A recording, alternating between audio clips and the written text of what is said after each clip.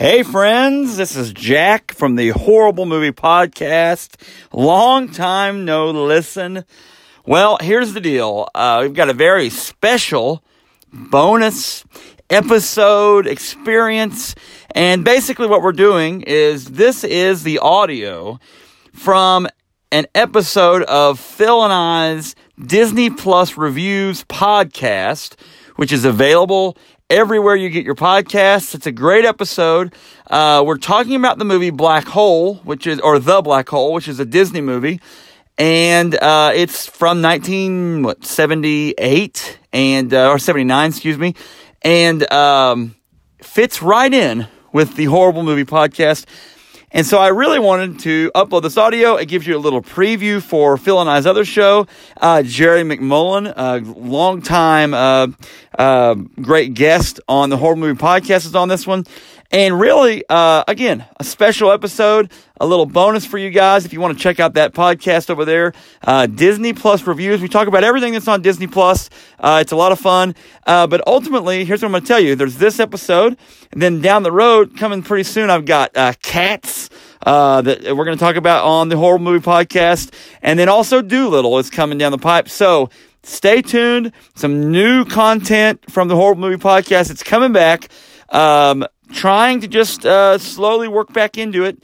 It's been good to have a break, but I really want to fire it back up and have a little fun because it's something I miss doing. But anyway, here it is, The Black Hole, audio straight from Disney Plus Reviews that Phil and I do, and enjoy it. If you need anything, holler at us over on Twitter at OneHorribleMovie. Go to our Facebook page, just type in the Horrible Movie Podcast, or also our much maligned, beleaguered YouTube channel. Just type in the Horrible Movie Podcast on YouTube, and you'll find us some videos over there, some new stuff, old stuff, whatever. But thanks again. We'll see you all soon, and thanks for listening. See you later.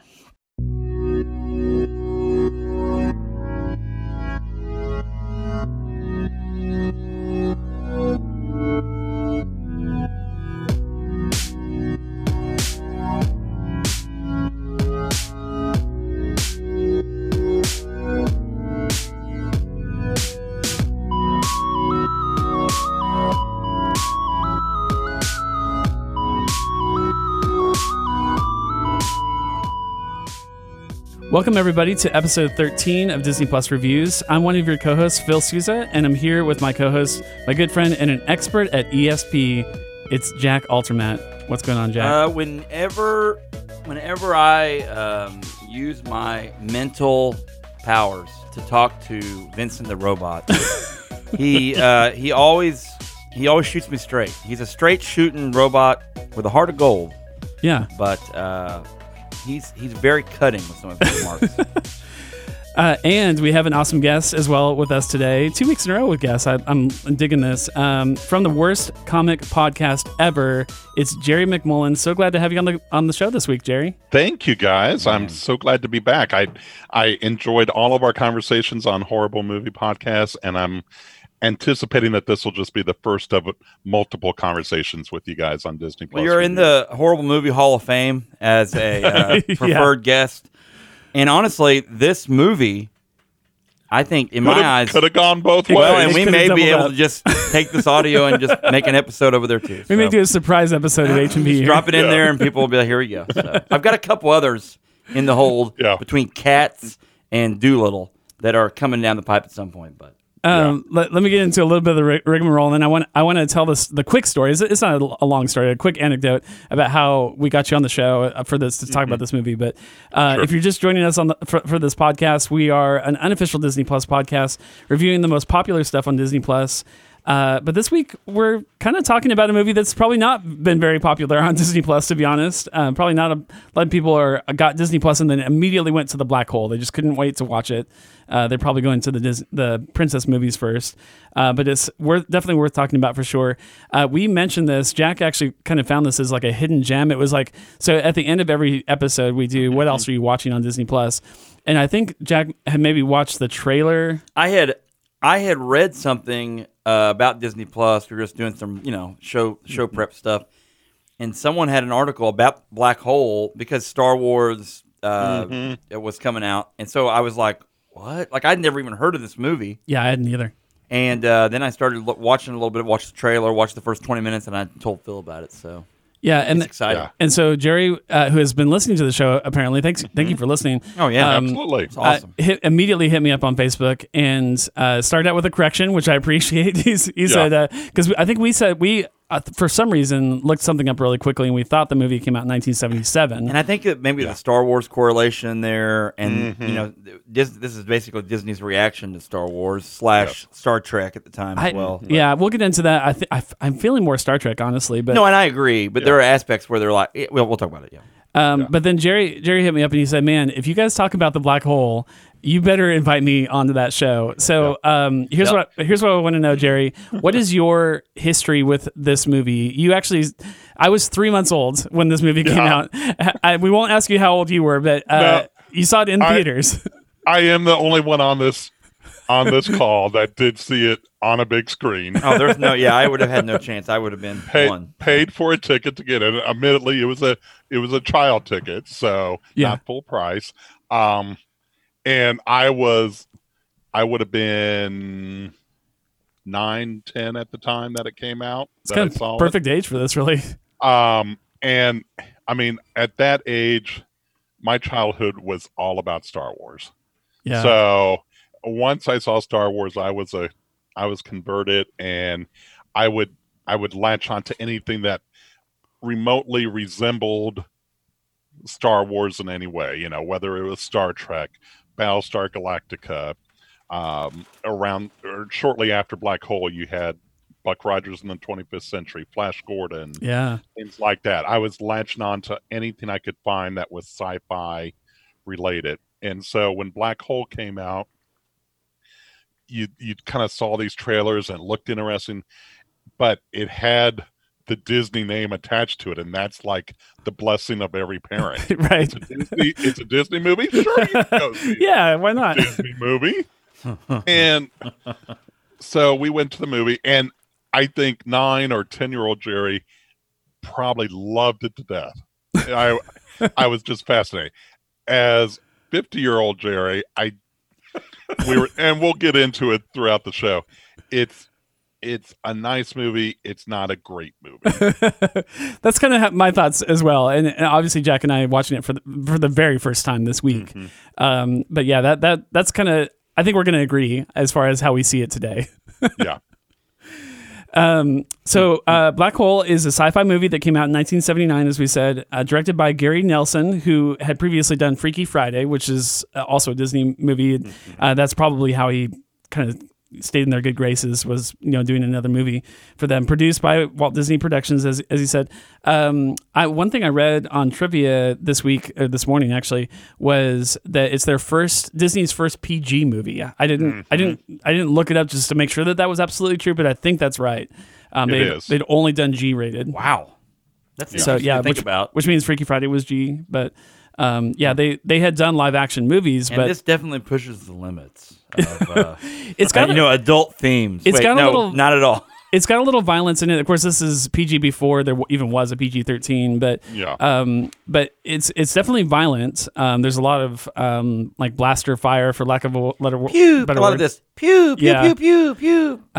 But there's not blood. Like, it's not bloody. No. So I feel like it's appropriate for kids, older kids. The one character gets attacked by the robot with the spinning thing, and it apparently kills them, but it doesn't maim him. I mean, there's no blood or anything. He just falls off. Did you know? I don't know if you knew this, Jerry, but Ron Popeil got a lot of his inspiration for his as seen on TV products from Maximilian's spinny hands. Yeah. The Ninja blender is definitely 100% ripped from Maximilian. I want to read the synopsis. It's just like a little 2-sentence synopsis or 3-sentence synopsis on Disney Plus, and we'll get into discussion on it. This is what it says: the USS Cygnus, it's like a spaceship, is perched precariously at the edge of a black hole, the vast empty nothingness where space and time ends. Anything that crosses its border enters a universe of the complete unknown. In this story of genius robots and mad humanoids, audiences take a spectacular descent into nature's ultimate mystery. The Black Hole. Black holes. Oh.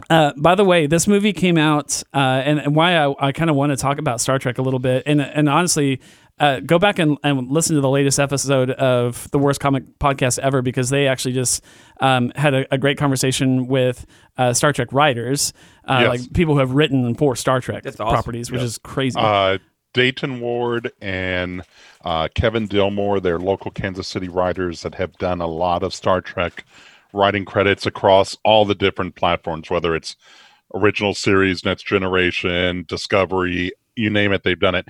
And Dayton has this book coming out, and it'll be available at Planet Comic-Con. Cool. Called Kirk Fu, which is weird. What? The illustrated guide to fighting like Captain Kirk. Oh, okay. Oh, that sounds great. That's cool.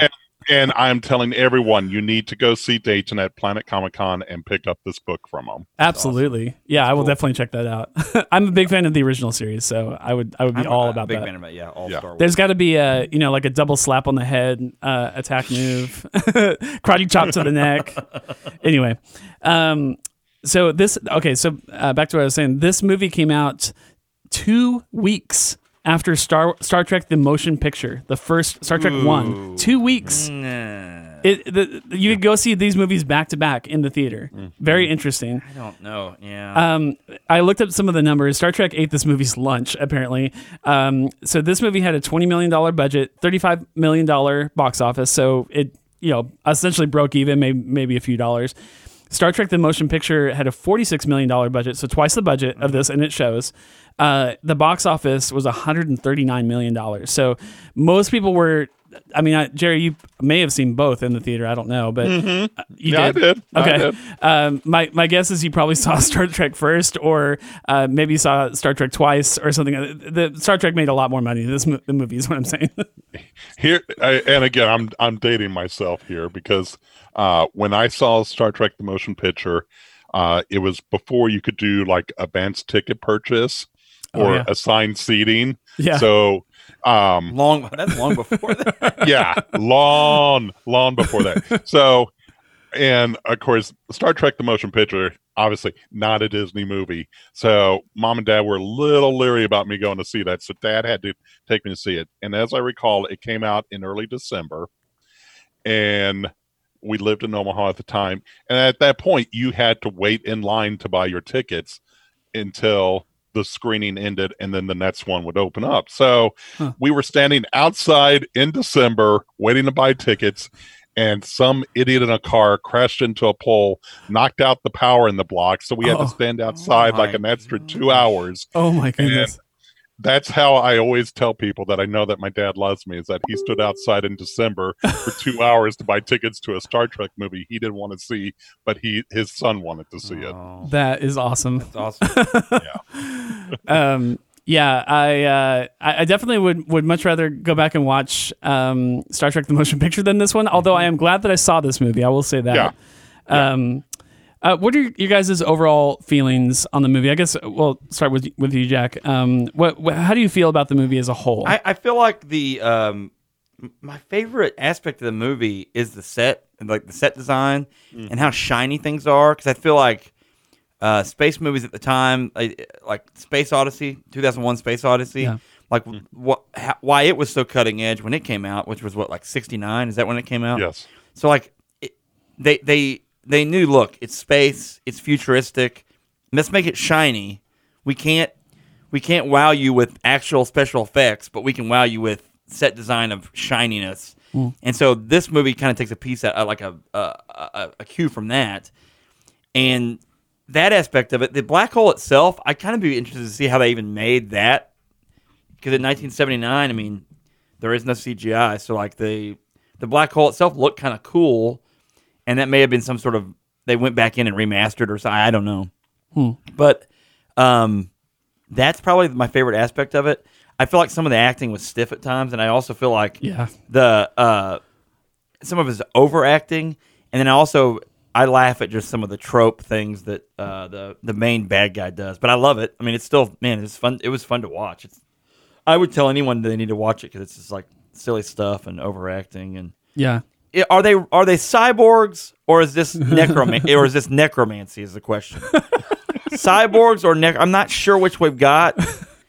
I think cyborgs, but they're never really sure. But anyway, that's for later in the show, I guess. Maybe. Yeah, that's the question. Let's mention the cast real quick, and then I want to get Jerry's thoughts. But starring Maximilian Schell, who's the bad guy in this one. Which, by the way, I feel like I have a take on his situation. Yeah.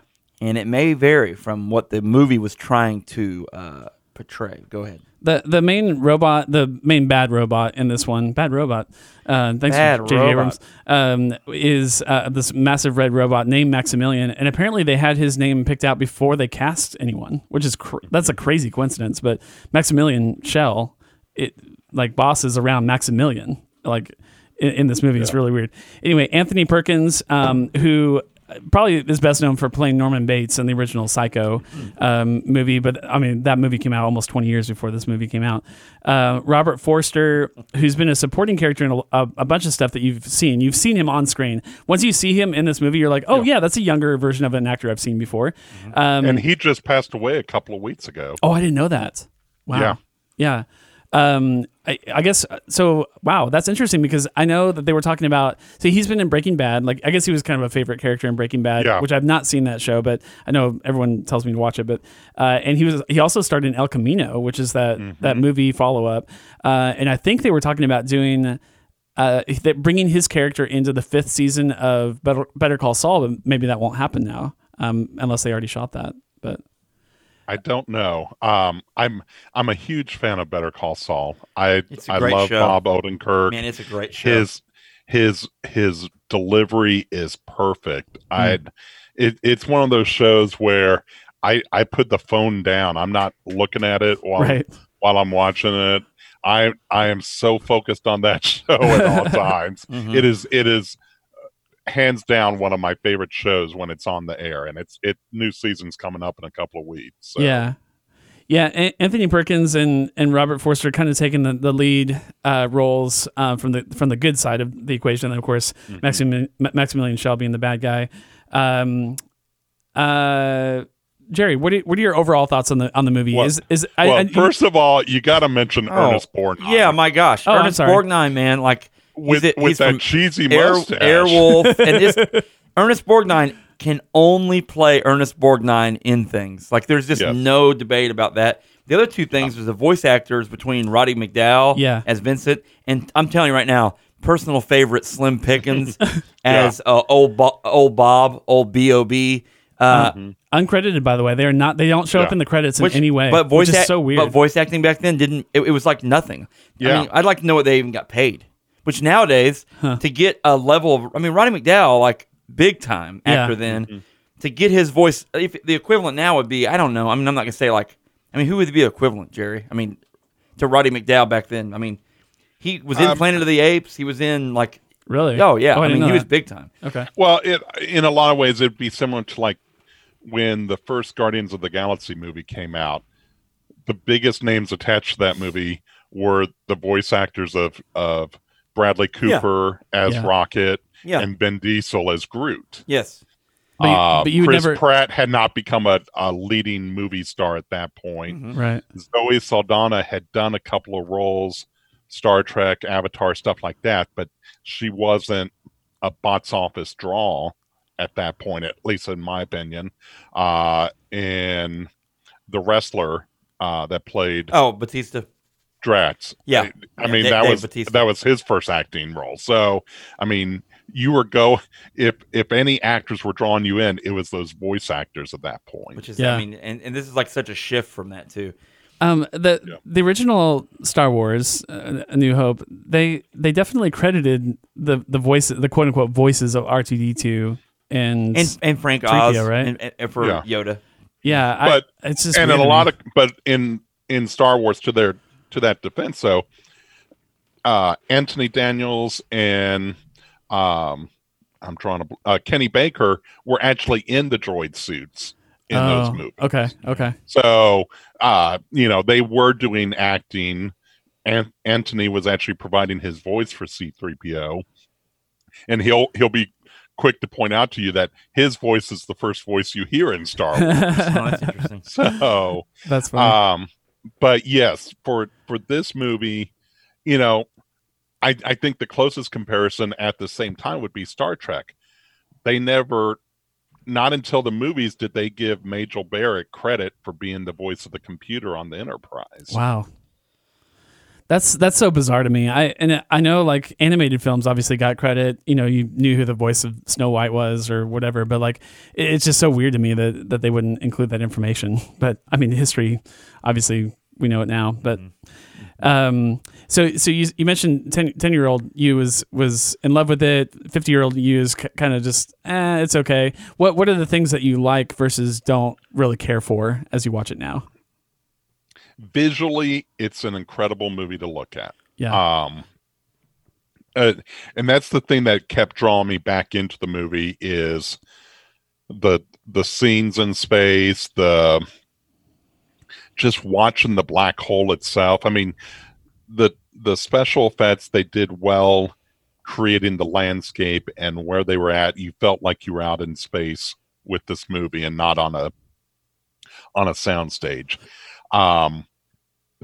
The close-up special effects, like the phaser fire, was it really felt old school. Yeah. And I say that because at this point we had seen Star Wars, we had seen Battlestar Galactica. We knew what special effects could do. Disney should have known what special effects could do. They could have done a little bit more there. Yeah. And then the acting just felt so flat. It all felt like they were reading off cue cards in the background. Dude, Anthony Perkins as Alex Durant, as Dr. Alex Durant in this movie, I feel like on almost every scene that he's in, I feel like he's about to fall asleep. And like the ability to brainwash him into somehow feeling like Dr. Hans, Gruber or whatever his name is, it's like, yeah, this is a good idea. I do need to stay here, and I do need to plunge headfirst into this black hole.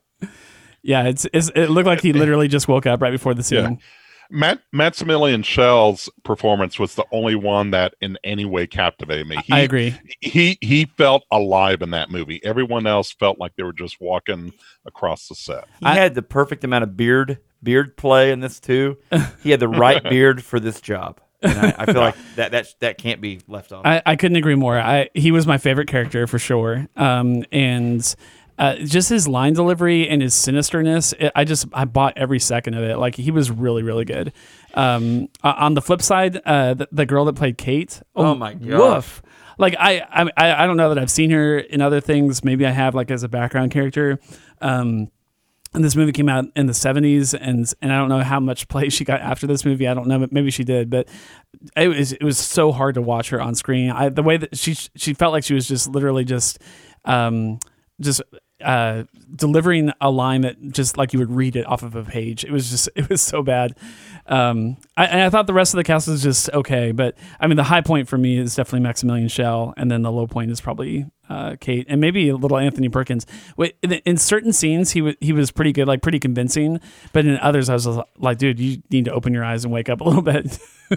Yeah. So 98-minute running time, of which the first 2.5 minutes is literally just a black screen. Yeah, what was up with that? Well, that's an overture, and basically, a lot of the big Hollywood movies would have an overture to kind of lead into the movie, and it was also a way to tell the audience, get your butts in your seats, right. Stop talking, watch the movie. And they pointed out in the trivia that Black Hole and Star Trek the Motion Picture were the last two movies to open with an overture. Yeah. So basically at the close of the 70s was kind of the last gasp of that. Huh. Yeah. But all of those big Hollywood epics of the 50s and 60s all started with an overture. And for a lot of those movies, they would actually put up a title card that said overture. Right. So you would at least know what you were getting. Yeah, I was confused. Like, I really was confused. Like, I watched that and I was like, you fast forward through it, but I was like, man, Disney, what did you miss something here? I panicked thinking that something was wrong with my Disney Plus. Yeah, is it not working? I wasn't getting video. I was only getting audio. It's like, what is going on? Yeah, they at least should have thrown something on the screen that says "There's nothing wrong with your television" or something like that. But yeah, that said, I thought the score was actually really good in this movie. I really enjoyed it. And there's a lot of score in the movie. They a lot of the scenes have, because honestly, there are some scenes in the movie, sometimes a couple minutes at a time, where there's not a lot of talking. It's just a silent part of the movie, and so the score really picks up. And it's not John Williams, but I think his first name actually is John, the guy that composed the music, but definitely not John Williams. But honestly, like I would put it up there with some of the best sci-fi scores that I've heard. I thought it was moving music and well recorded. And I think Disney, I mean, you think about Disney's track record of movies, even up to obviously up to this point, that's an obvious strength of theirs. I mean, that's one thing they're really, really good at too. So yeah, they had their own in-house orchestra that just focused on soundtracks for movies and TV, and they. In those areas where Disney had a previous track record, they did great. It's getting into the whole special effects that they struggled a little bit. Yeah. So yeah, the score was done by John Barry, and he did Dance with Wolves. Okay. He did Out of Africa. He did he did 11 James Bond films. Okay. From 63 to 87. That explains a lot. John Barry. Yeah, he is no longer alive, Phil. He's good, man. I liked his music in this one. Mm-hmm. So, speaking of special effects, Vincent, is he just an R2-D2 with a bottle cap on his head? What about my problem with him was his actual eyes. You know what I'm saying? Like that looks cheap. Like that's what made it look cheap. The rest of them, the metal, I thought, okay, that makes sense. What I had read was originally the eyes were supposed to be like the scoreboards that you would see at a sporting game at that time, where you could have some movements by turning lights on or off, and they could never get it to work right. Oh no! And so at the last minute, they opted just to scrap the digital eyes and just paste two eyes onto the computer. It looked bad. Yeah, it did look bad. and that's an issue where, given that we've seen R2-D2 and C-3PO in Star Wars, and given that we've seen the Cylons in Battlestar Galactica, Vincent is a step back. It's not a step forward. Yeah. Definitely. That was weird. The eyes were the problem, and then the rest of the design, like his head, reminded me of a vacuum cleaner at a car wash. Okay. All right. But other than that, I mean, have you just fixed the eyes, or maybe had no eyes, or maybe just did the same thing, like a blue, like I'm trying to correct the black hole, but like instead of Maximilian's big red light, like like a Cylon situation, have him have like a blue one of those. Maybe Knight Rider it up and have it go across. Yeah. So if the directors are listening, I'd love to talk to you, Gary Nelson. So there's several scenes where it's him, his model is talking to another model of an earlier make. He says, "Oh, you're the 28 model," or something like that.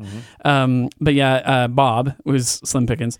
So they're talking to each other, and I had trouble, other than the voices, who are very distinct, obviously, from each other. I couldn't tell who was speaking at the time that they were speaking. Like if I was deaf and was just relying on like subtitles, I don't, unless they said, oh, this is Bob and this is Vincent. Yeah. I don't know that I would have even known who was talking at the time, because there wasn't anything visually. There's no visual cue to show you that one of them was talking. That was weird to me. At least C-3PO has like his mouth kind of, does a light thing, and then R2-D2 actually kind of lights up as he's like doing his beep boops. And beep boops. C-3PO's thing is his body language, like his arm movements and body language. And like you said, R2-D2 kind of, he moves around too, and beeps and boops as you use the term you use. Beep boops. And then this one just kind of sits there like very static. And those cardboard eyes that they pasted on there. It's interesting you mentioned the word cardboard. I really want to know what they made Vincent out of, because to me there are parts of him that actually look like literal cardboard with paint on the top. Maybe a little bit of plastic, hard plastic. Compare that to anything else, and I'm not even talking Star Wars. Just anything else that was robotic at that time. What's the name of the guy that stays back at the very beginning of the mission but ends up being escorted onto the ship? What's the guy's Charlie, I think. What's the actor's name or the character's name? Well, it's Charlie, Joseph right? Bottoms is the actor. And he played, what's the name of his character? Lieutenant Charles Pfizer. Charlie. So Charlie, what's really funny about Charlie, like Charlie's overacting, made me laugh so much whenever Vincent went out. He's like, and what's her face? Kate McRae.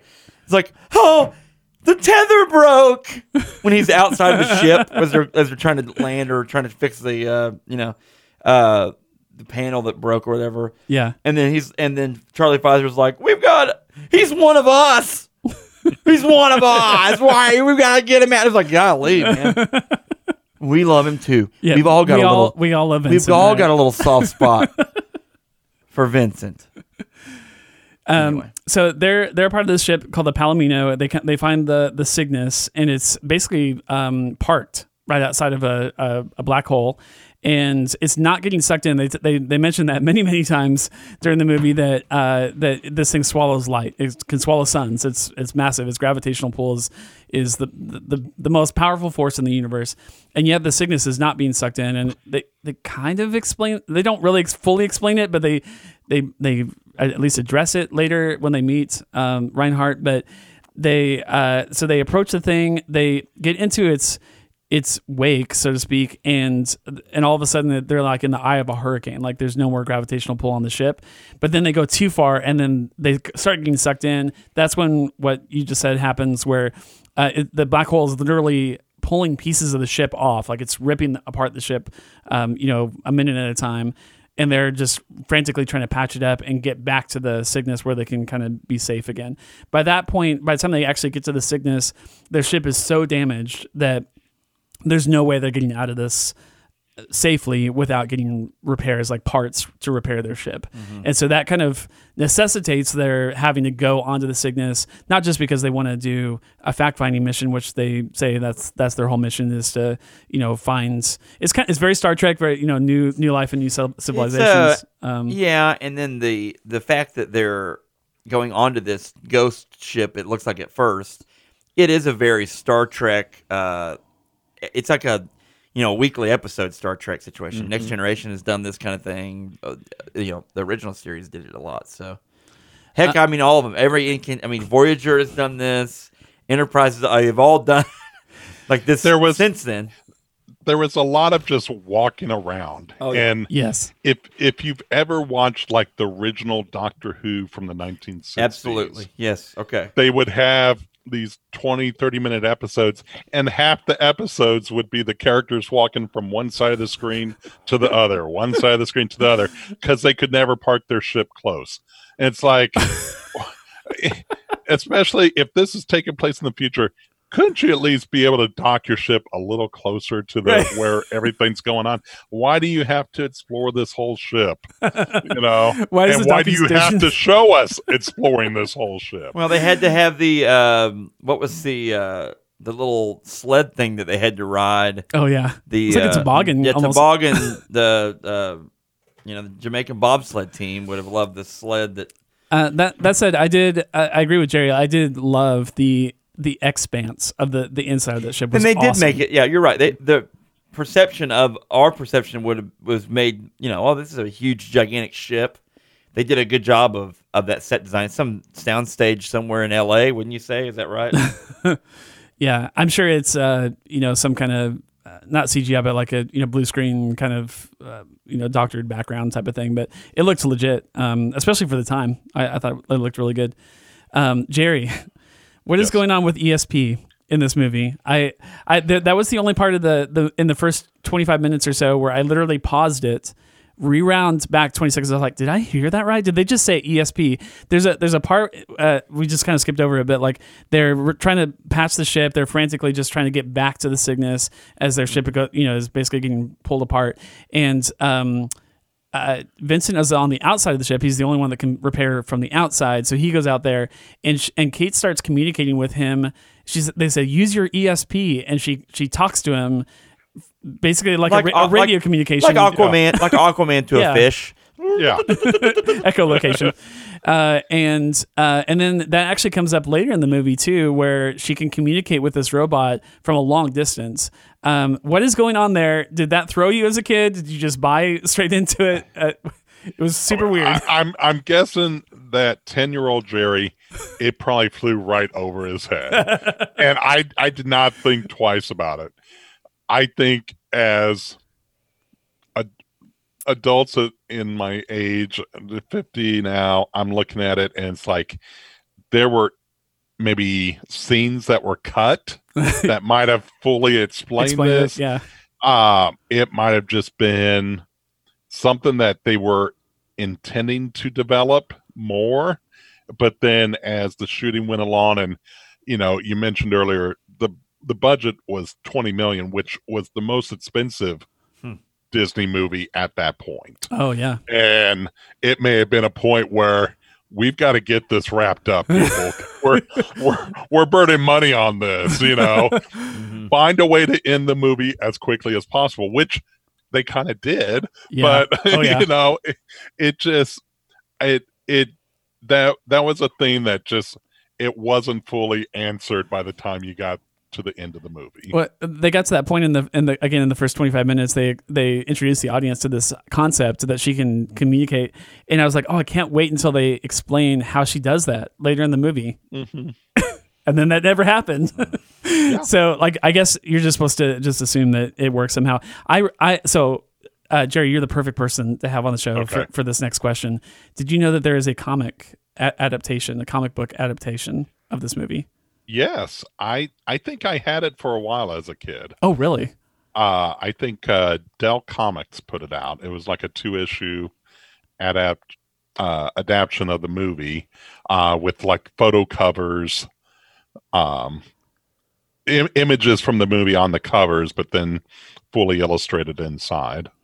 So I found I found it online. By the way, if you still have that copy, it actually could be worth quite a bit of money. But no, it's gone. I guess it originally ran in newspapers. Like they did like a full page newspaper print once. I don't know if it was once a week or once. I guess probably once a week. Mm-hmm. Illustrated by Jack Kirby, if you can believe that. Big time. Obviously with Marvel. Nuts. Yeah. And it looks it looks very Kirby. It looks like the early Spider-Man cells. Well, at that time, Kirby was living in California and doing a lot of storyboards for movies and TV shows. He helped also develop Saturday morning cartoons. So it made sense that he would have been involved with this in some form or fashion. Yeah. If you ever saw the movie Argo. Yeah. The storyboards in the movie were created by Kirby. Wow. Cool. That's awesome. Well, I mean, he was actually involved in that project. Wow. That's awesome. So, obviously one of the great illustrators ever for comics, but I actually read most of it. I found it online, like someone just had like a bunch of scans of it or whatever. And at one of them, at that point in the movie, they actually explain it immediately in the comic book, which I thought was really smart. ESP. Yeah, it's a single cell that just kind of mentions it and then blows right past it. But they actually say, oh, because of that implant that you have in your head. There you go. Yeah, See, and where it's was like that why didn't they say that? Yeah. and so I'm kind of like, I think what you said resonates with me, Jerry, is like at some point they were just like, okay, the money's run out, just finish this thing up and put it to print. Mm-hmm. And then after they printed it, they got with Jack Kirby and I can't remember the name of the guy that wrote the adaptation script. They got with these guys and said, oh, by the way, when you do the comic, can you explain what ESP is? But also it may have been in the original script that was given to the art team to develop, because you saw that same thing with Marvel Comics in their Star Wars adaptation in 1977. I mean, the Roy Thomas and Howard Chaykin and Archie Goodwin were working off like the 1975 script of Star Wars.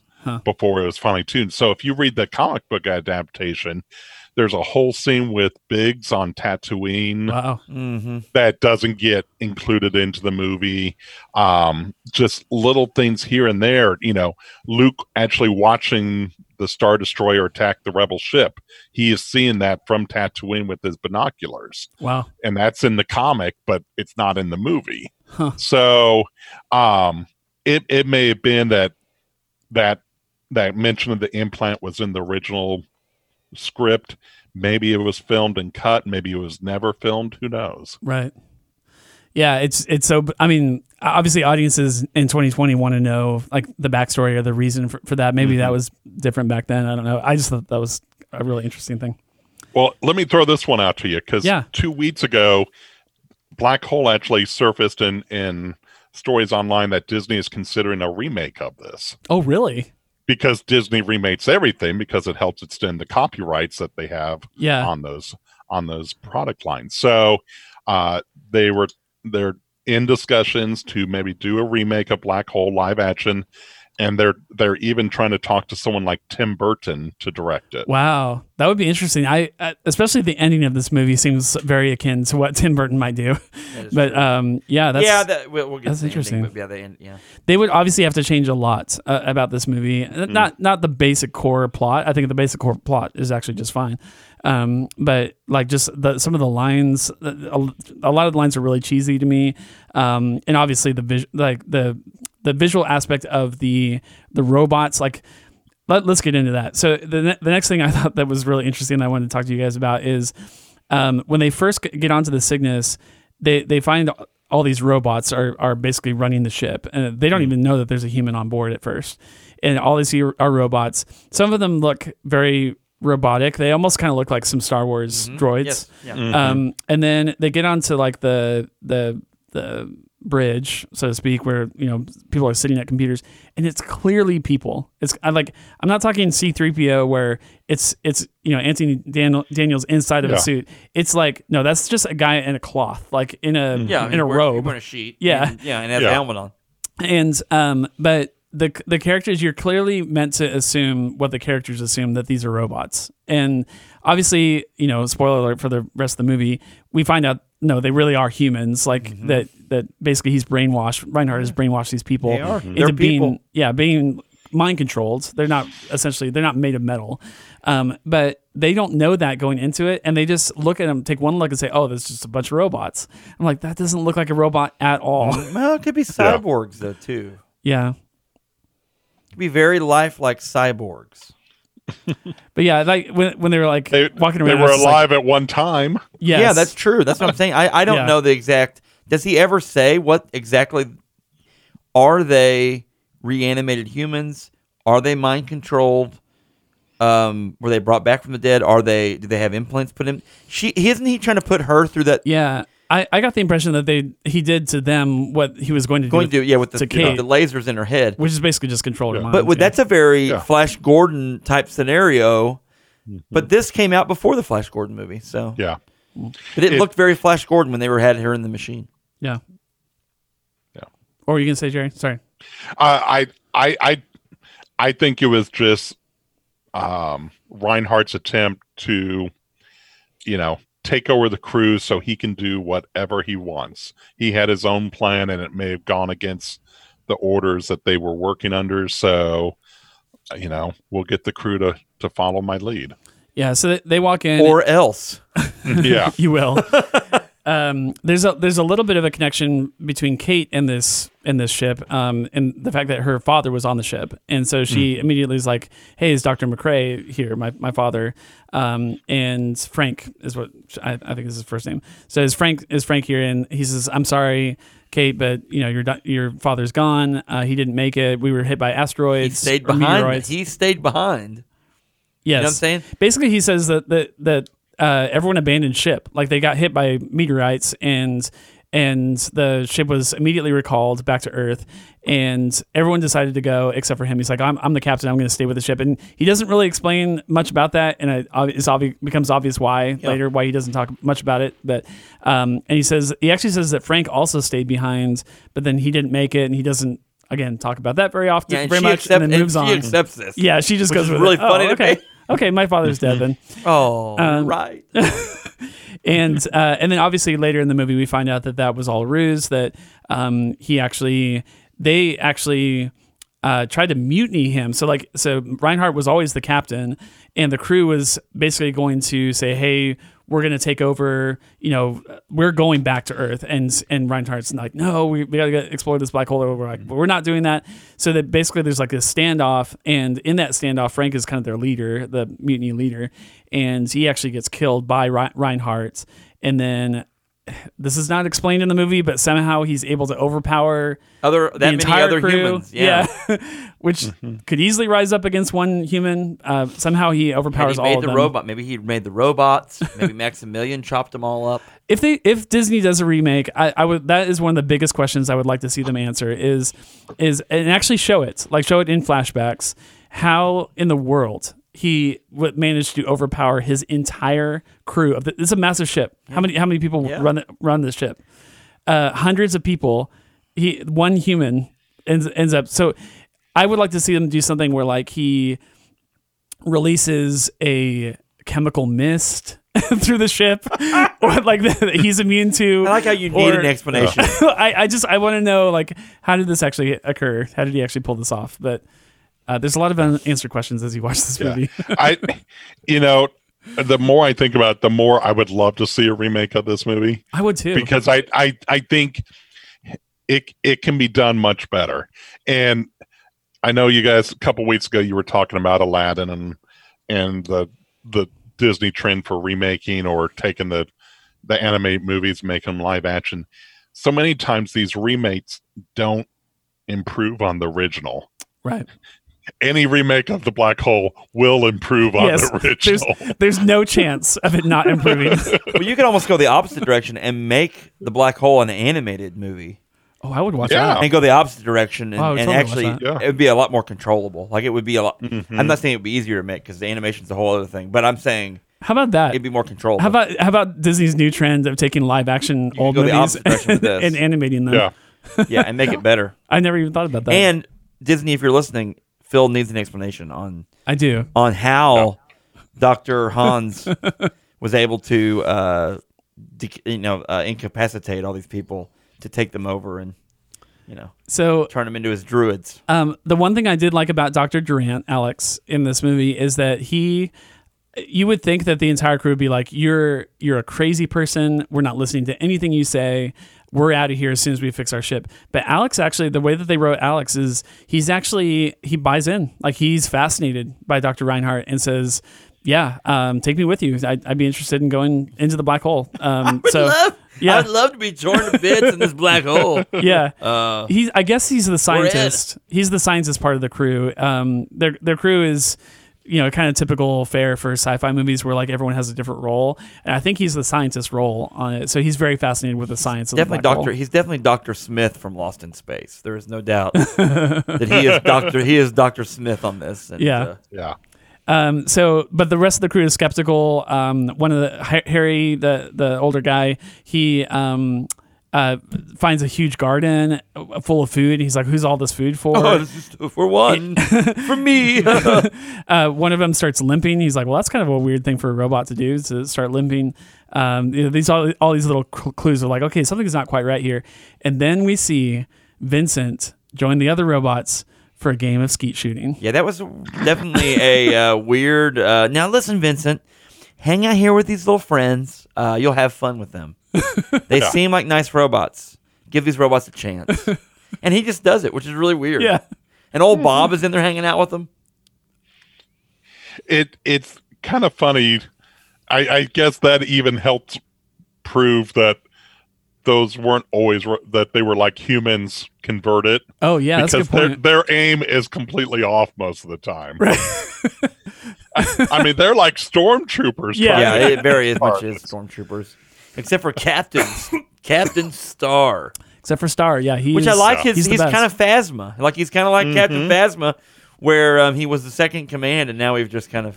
And they have this brief brief comment that Bob says where he's like, "Oh, he used to be the top dog around here until Maximilian Max took over." And it's like, okay, that doesn't really help the plot at all. Thanks for that information, I guess.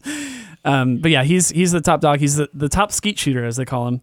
And Bob has this little quick story about how he challenged him and won, like beat him, and then that's why he's all deformed. I think he got mashed. He gets mad because of Star beat him out. And then Vincent says, "Oh, let me take my turn," and flips it. He does like a 360 flip in the air, like he spins all the way around vertically, and then like starts shooting everything, and then it ends up actually shooting Star. And like, it's robot. That's robot murder.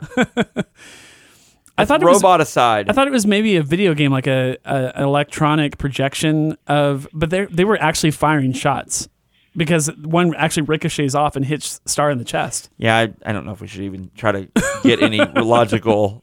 I want to know how it worked. I know you're really pushing the limits here on trying to get some answers on a movie that I don't think has them. You're thinking about this much more than Disney did, and much more than anyone in 1979 did. I'm sure. Much more than 10-year-old Jerry did for sure. Absolutely. So, and then Bob basically becomes the truth teller. Like, we find out exactly what's going on. He explains everything that I already explained about how everything really went down. At that point, Vincent's like, okay, we got to get out of here. I gotta tell everybody. And I didn't think this was that significant of a moment, but later on you realize, no, it's actually pretty profound. There's a moment where they're having their conversation and two humanoids, whatever, walk in on them and to hear what they're talking about. And Vincent actually kills them. Like he fires a phaser. Now, are the red ones, are they humans too? I think they're robots. You're thinking about this way too much. But I think the shiny face ones, sponsored by Ray-Ban, they might actually be robots. They are humans. I'm saying the shiny face with the glove. The reflective, which, by the way, I loved that. That actually looked pretty good. That was cool. The cloth, the whole like druid that was robe pretty thing, stupid. I thought that was weird. Yeah. But their mask was actually pretty cool. Yeah, Snuggie, but then they had a Snuggie on for a robe. But the face mask thing was cool.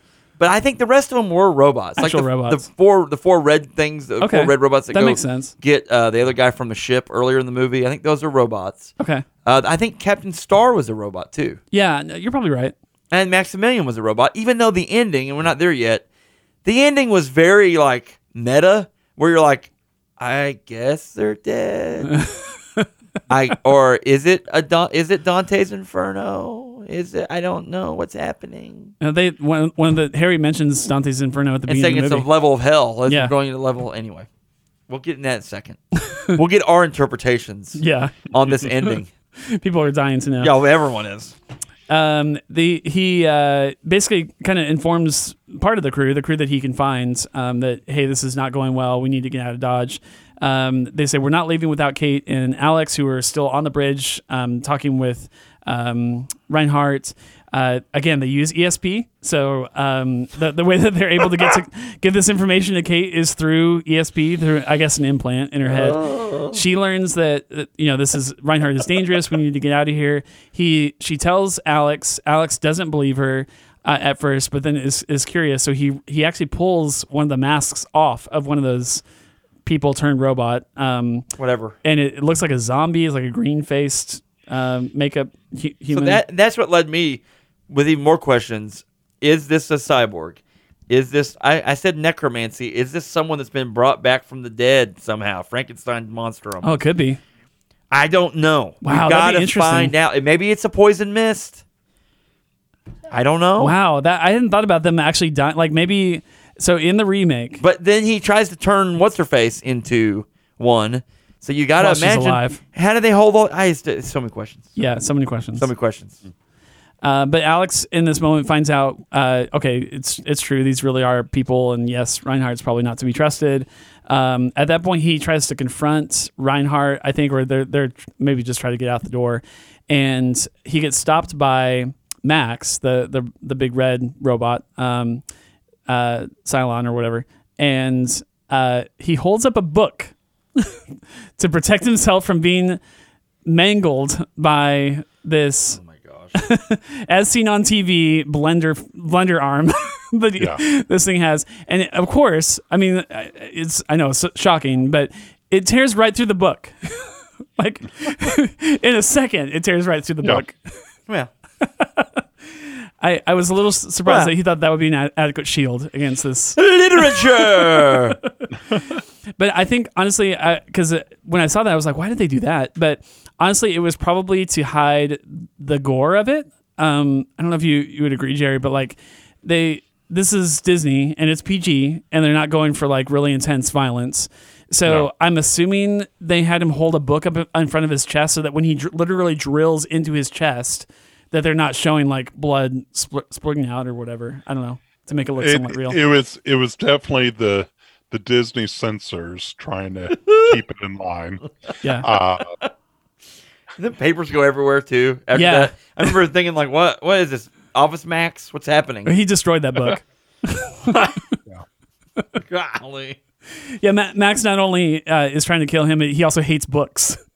So that was like a double whammy for him. It's like, never mind. He's dead. Alex is dead. Kate runs for it. He was a good man. That's what. No, Kate doesn't run for it. Hans yells that at one point after he goes, "Maximilian, why did you do that? He was a good man." That's right. I forgot about that. Yeah, he actually like. And then Max is like, "Well, you're right." Floats away. Kate gets captured. They take her to, quote, the hospital, which is really, brainwashing plant. Brainwash center. Yeah. And L. Ron Hubbard's and then place of business. Sorry. Jack, I want you to talk about the rescue. So Charlie and Harry, I think I'm getting the names right, or Dan. Charlie and Dan, I think, Charlie and Dan are the ones that go out. Dan is the captain. Charlie and Dan go after Kate to save her while Harry stays back with the ship. So they run and get her, and then talk about that sequence, the action sequence. Flash! Oh! I felt like when I was watching, and then he comes swashbuckling and pew, pew, pew, pew, pew, like some trick shots under his arm. There's a lot of rolling. And jumping. They shoot all the robots. They blow up the machine that's trying to zap her mind and turn her into a vegetable, and they're able to escape. They killed so and so. What was his name? I always forget his name. The actor. What's his name? That was trying to be on the bad guy's side. Alex. They killed. Alex. Oh, they killed. Oh, that's what she said. They killed Alex. Oh, and so basically they're like, Reinhardt's evil. We've got to get out of here. The robots are people. Soylent Green is made of people. Yeah, and there's actually a moment where they say, "Oh, well, we should save the people then. Like, we should get everyone out of here." And they're like, and I think Vince or Bob maybe says that they're way past saving. They're too far gone. Yeah, there's no way. So Slim Pickens leads the way out. They have to try to escape from the ship, basically, as it's starting to blow up or something. I mean, it starts getting hit by meteorites. It's being pulled into high. That's irony right there. But they are being drugged then at some point into the black hole, right? Well, no. Reinhardt actually hits the thrusters. He's like full head. We're going into. Yeah, we're taking this whole thing in, and so they run back. And then one scene I actually was genuinely surprised by. I did not see coming. Harry ghosts them. Like he's back at the ship. They almost make it to the doors. The doors close right in front of them, kind of Star Wars style. And they're like, Harry, no. And he takes off without them, which that I did not see that coming at all.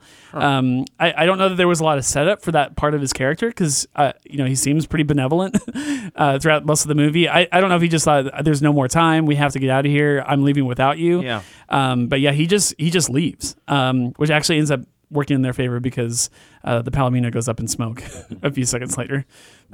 He blasts it to bits. Okay, so then they have to get on the escape pod ship thing, whatever it is. Yeah, we kind of blasted through that. Earlier in the movie, it's set up that there's a probe ship that Reinhardt had sent to basically make sure that the trip could be made. Yeah. You can get out of there. Now, they decide then after the Palomino is gone, that they're going to get on this probe ship. While at the same time they launch off this, Reinhardt starts to go into the black hole, right? Yeah. But the ship starts to crumble. Yeah. He gets crushed. Maximilian says, adios muchacha, basically. Yeah, I didn't see that coming either. Were you saying Reinhardt got crushed? Reinhardt got crushed. What did I say? I think you said Max. Maximilian says see ya. Okay, gotcha. The robot says see ya. And so he's, he does his death scene, which is funny to me, but because I love a good death scene in a movie. Yeah. And he's like, oh, help. Someone. Somebody help me. Help me. It's like Shatner acting school. We talked about his fighting school earlier, but they blast off. And this is, for me, probably the dumbest thing in the whole movie is what they have to do to simulate, their knowledge of a black hole, what it would be like to fly. And they just do the swirly camera like Batman 1966 something. And they're like, whoa, whoa. And they have like these voices echoing over the top of it. And Vincent, blah, blah, blah, blah, blah, blah, blah. And then everyone's like that. I thought, okay, they're all going to die at some point.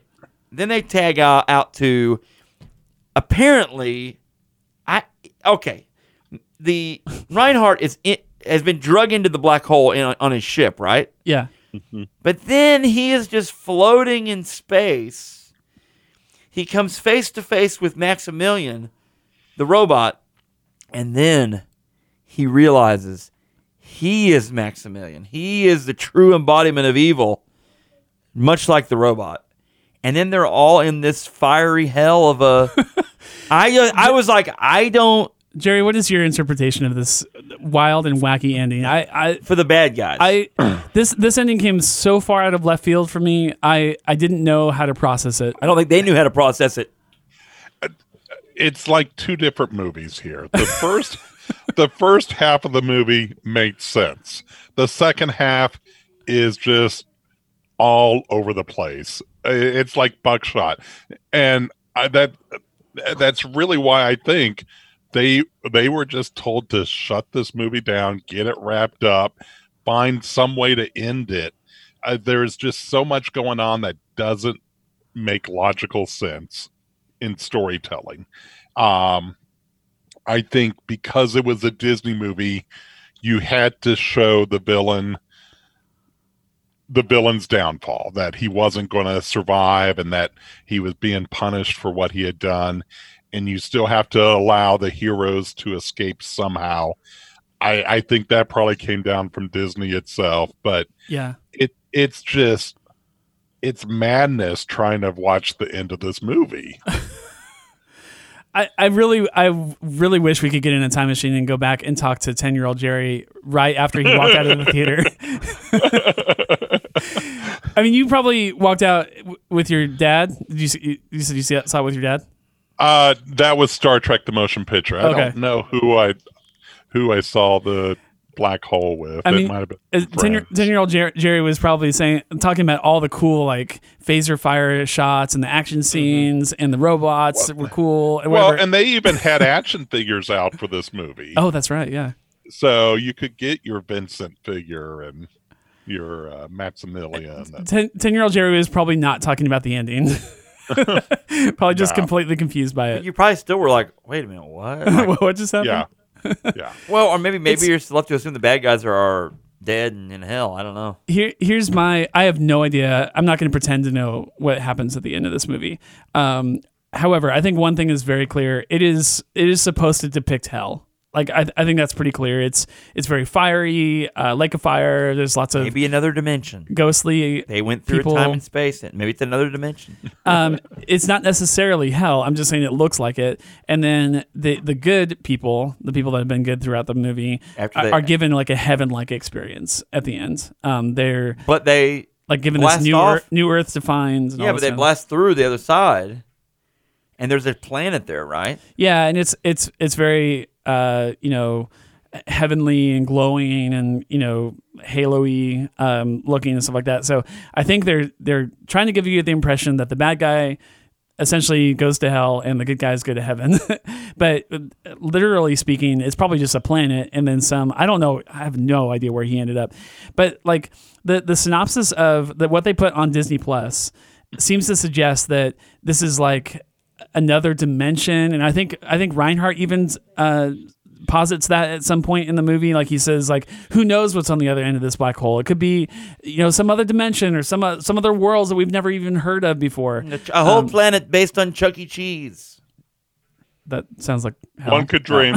And one can only dream. That does sound like hell. Sorry. My bad. So yeah, what a weird way to end this movie. I honestly had my doubts whether you would see anybody go through the black hole. And yet throughout, as Jerry was saying, throughout the entire movie, you're looking for the payoff of what's on the other side. Like if you go through the black hole, what is this movie trying to tell us about what a black hole is? And so when they finally went in, I was like, okay, yes, they're going to do it. They're going to do it. This is where we see what's on the other side. Oh, it's this. I don't know what this is. Yeah. Roll credits. And it didn't even it just did nothing. So it reminds me a lot of the ending to 2001: A Space Odyssey.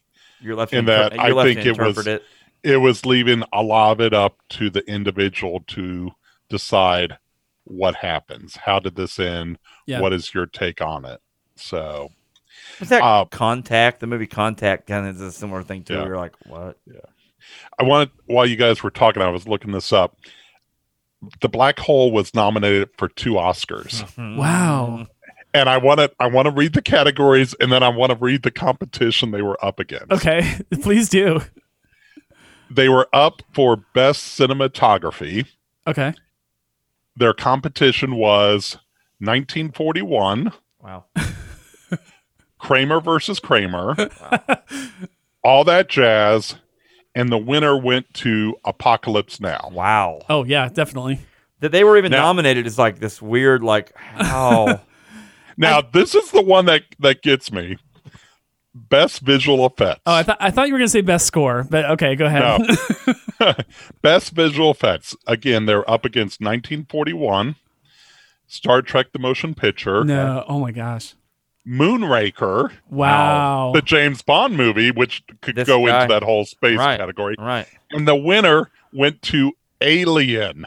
This was the same year as Alien. It was the same year as Alien. Holy crap. Well, and that's like that jump, and we've talked about this a lot, Phil and I have, about oh my goodness. the level of stuff that Star Wars does, and then when you see things that are mimicking Star Wars, or like the things that Alien did, it's the same. Where they did things in that movie where you're like, how do they even make that happen? And it's like this really cool prosthetic design and well thought out things.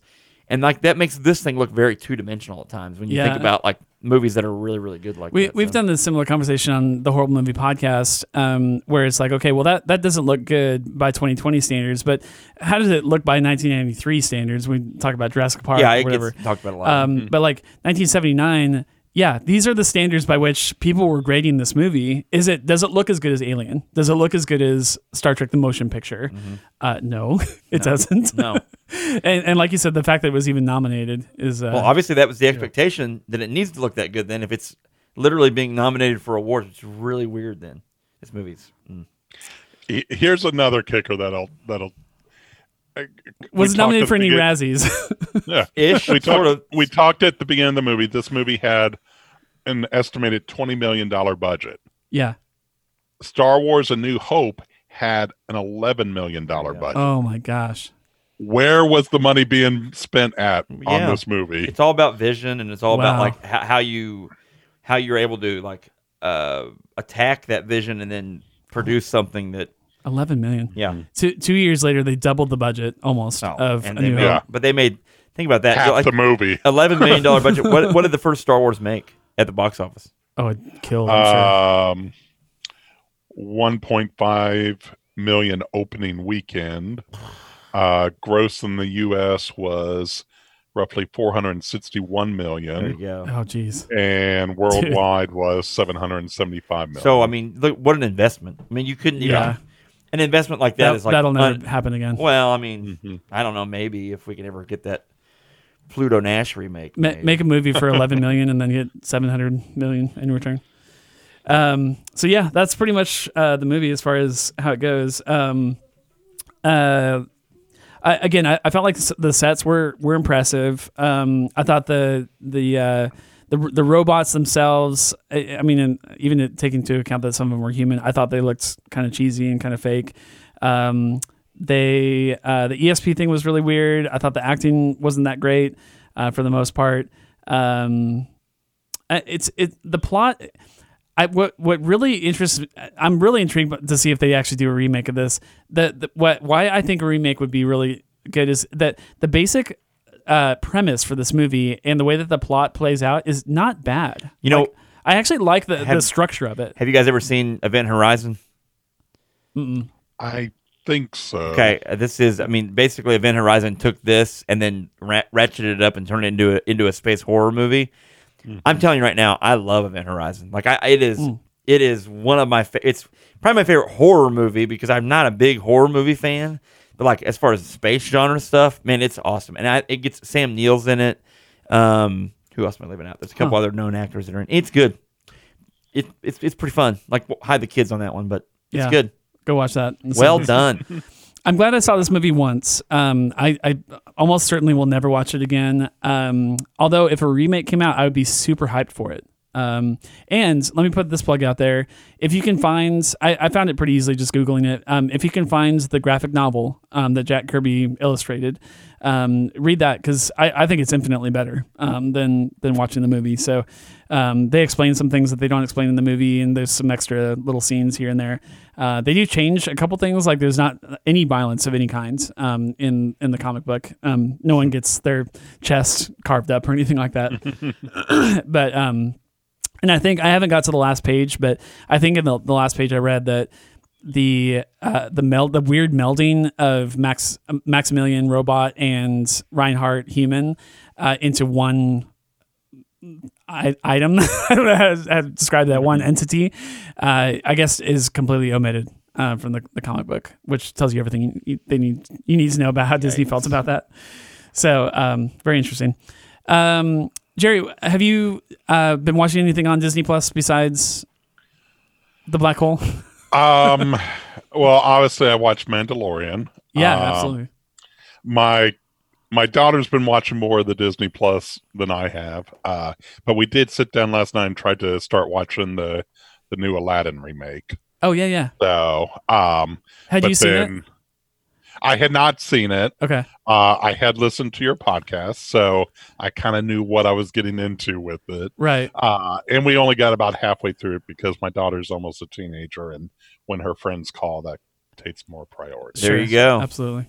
As far as other platforms, I know you're Disney Plus, but it's fine. Over on Amazon Prime, my wife and I have been watching the Marvelous Mrs. Maisel. Okay. That's really funny show. And then over on DC Universe, I've been trying to watch the Harley Quinn animated series. Cool. How's that? I'm not going to watch it with my kids. Yeah. The kids. But it is a funny show. Cool. I like that this version of Harley Quinn is out there in an animated form. Cool. It's cool. Very cool. Jack, have you been watching anything of note? Just the normal stuff. I mean, I've started to go back and watch some of the Clone Wars stuff just to prep for when we start when that show drops again. It's just like it's just got so much Google. What am I saying? Gosh, Google Plus. I almost said Google Plus. That was really weird. Disney has a lot of cool stuff on it. Like it's just like this weird, like you can flip on there. Miller watches a lot of stuff on there too. So I've been watching the Clone Wars, of course. I need to speed up. I'm still actually trying to get through season 2. Yeah, you got a lot of work to do. Yeah, sir. I need to speed up. I need to start watching like 5 episodes a night. But I did just watch, in the middle of season 2, there's a really fascinating couple of episodes where there's like these worm-type creatures that go, it's very Star Trek style, but they... if you've seen the Wrath of Khan, it's kind of like this thing goes into its nostrils and mind controls this person. And I guess that sets up Order 66. I haven't seen it all the way through, but I was very fascinated by that episode. I thought it was really well done. Have you watched any of the Clone Wars animated stuff, Jared? Did you already say that? I have watched it previously. I was trying to watch it as it was airing on Cartoon Network, if I recall correctly. Yeah. But I would like to go back and revisit it from the very start. You mentioned new season coming up in March, Planet Comic Con. One of the guests is going to be Ashley Eckstein, who does the voice of Ahsoka Nice. on Clone Wars. That's awesome. I tell you, Ahsoka is quickly becoming one of my top 10 definitely characters in all of Star Wars, right? Which is really saying something. I mean, there's like 30 or 40 big characters in Star Wars. So there's got to be a point where she gets that actual live action, something. I mean, you know what I'm saying? Like just a spot in. And I can't wait to see how she turns out because, again, I'm only 2 seasons in. I heard by like 5, 6, she starts to get like super powerful, super strong. Like I can't wait to see how she evolves over the series. But yeah, she's a great character. And I think for the longest time, the Star Wars franchise, whether it was Star Wars, Lucasfilm, or now Disney, knowing that they've got such a positive character with Ahsoka, I don't think they want to get to her end, right? Because logic would tell you that her character was killed off at some point, right? But I don't think they want to do that for the legions of fans that she has out there. We know she's definitely dead. Her voice actually appears in. This isn't too big of a spoiler, I guess, for Rise of Skywalker, but let's just say you hear her in that movie. Yeah. And so because of the nature of that scene, obviously she's not around anymore. But by the way, I love that she was in Rise of Skywalker. Her voice was good. Yeah, that was pretty cool to include her. And the only other thing we watched was, Jordan's always watching kid shows, but we watched Ratatouille, which we talked about on the Pixar episode. I had not seen it for like 15 years, and so we went back and watched it. That movie holds up really well. It's really good. Did Jordan like Ratatouille? She did, which surprised me. She's more into the princess stuff or toy stuff. Like she loves Toy Story. A movie about a rat that wants to be a chef. I didn't think would appeal to her, but she loved it. I think that rats making our food is a good idea. I think that, in the past, the plague and that sort of thing, it's give rats a bad name. Yeah. But I think we should give the rats a chance. I think she just really liked the relationship between the two, like the rat character and the human character. Can I make one more observation on the black hole? Yeah. Sure. Hans, the good doctor, think about this. He is just minding his own biz out here in the black hole, wanting to drive into the black hole. 20 years of work he put into this. And here come these jerks that come aboard his ship and completely upset the apple cart. Think about that. He was just out here. He didn't ask them to come, but here they are. It's very much like Star Wars with the Empire and these rebels coming aboard the Death Star and then blowing it up. Think about it at the end. Who are the real villains at the here? end? Like his whole world is crumbling around him, and he's like at some point he should have said, "I had it so great. I had these loyal servants. No one was bothering me. I've got this garden full of fresh rhubarb that just came up this morning, and here come these jerks aboard, and I tried to help them, and look what they did to me." You're so right. It's weird. Yep.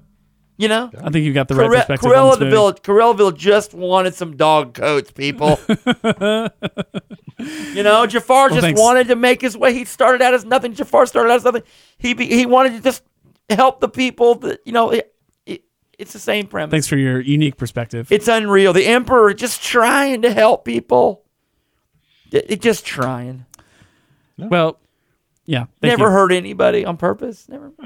I don't think you've sold me or Jerry at all, but thank you for your perspective. No, whatever. Jack. Whatever. Jerry, those who are listening to this episode, if they want to follow you and what you're doing out in the interwebs, on the internet in general, specifically your podcast, I think would probably be of interest, but how can people follow you? Worst comic podcast ever. We'd like to think we're getting better, but that's kind of up for the listener to decide. We are a weekly show. It's myself, Cullen Stapleton, John Holloway. I've known each of these guys since middle school, so we know where all the bodies are buried. We get together once a week to talk comics, TV, movies, all the other nerdy stuff that our wives don't want to hear us talk about. New shows go up every Friday morning.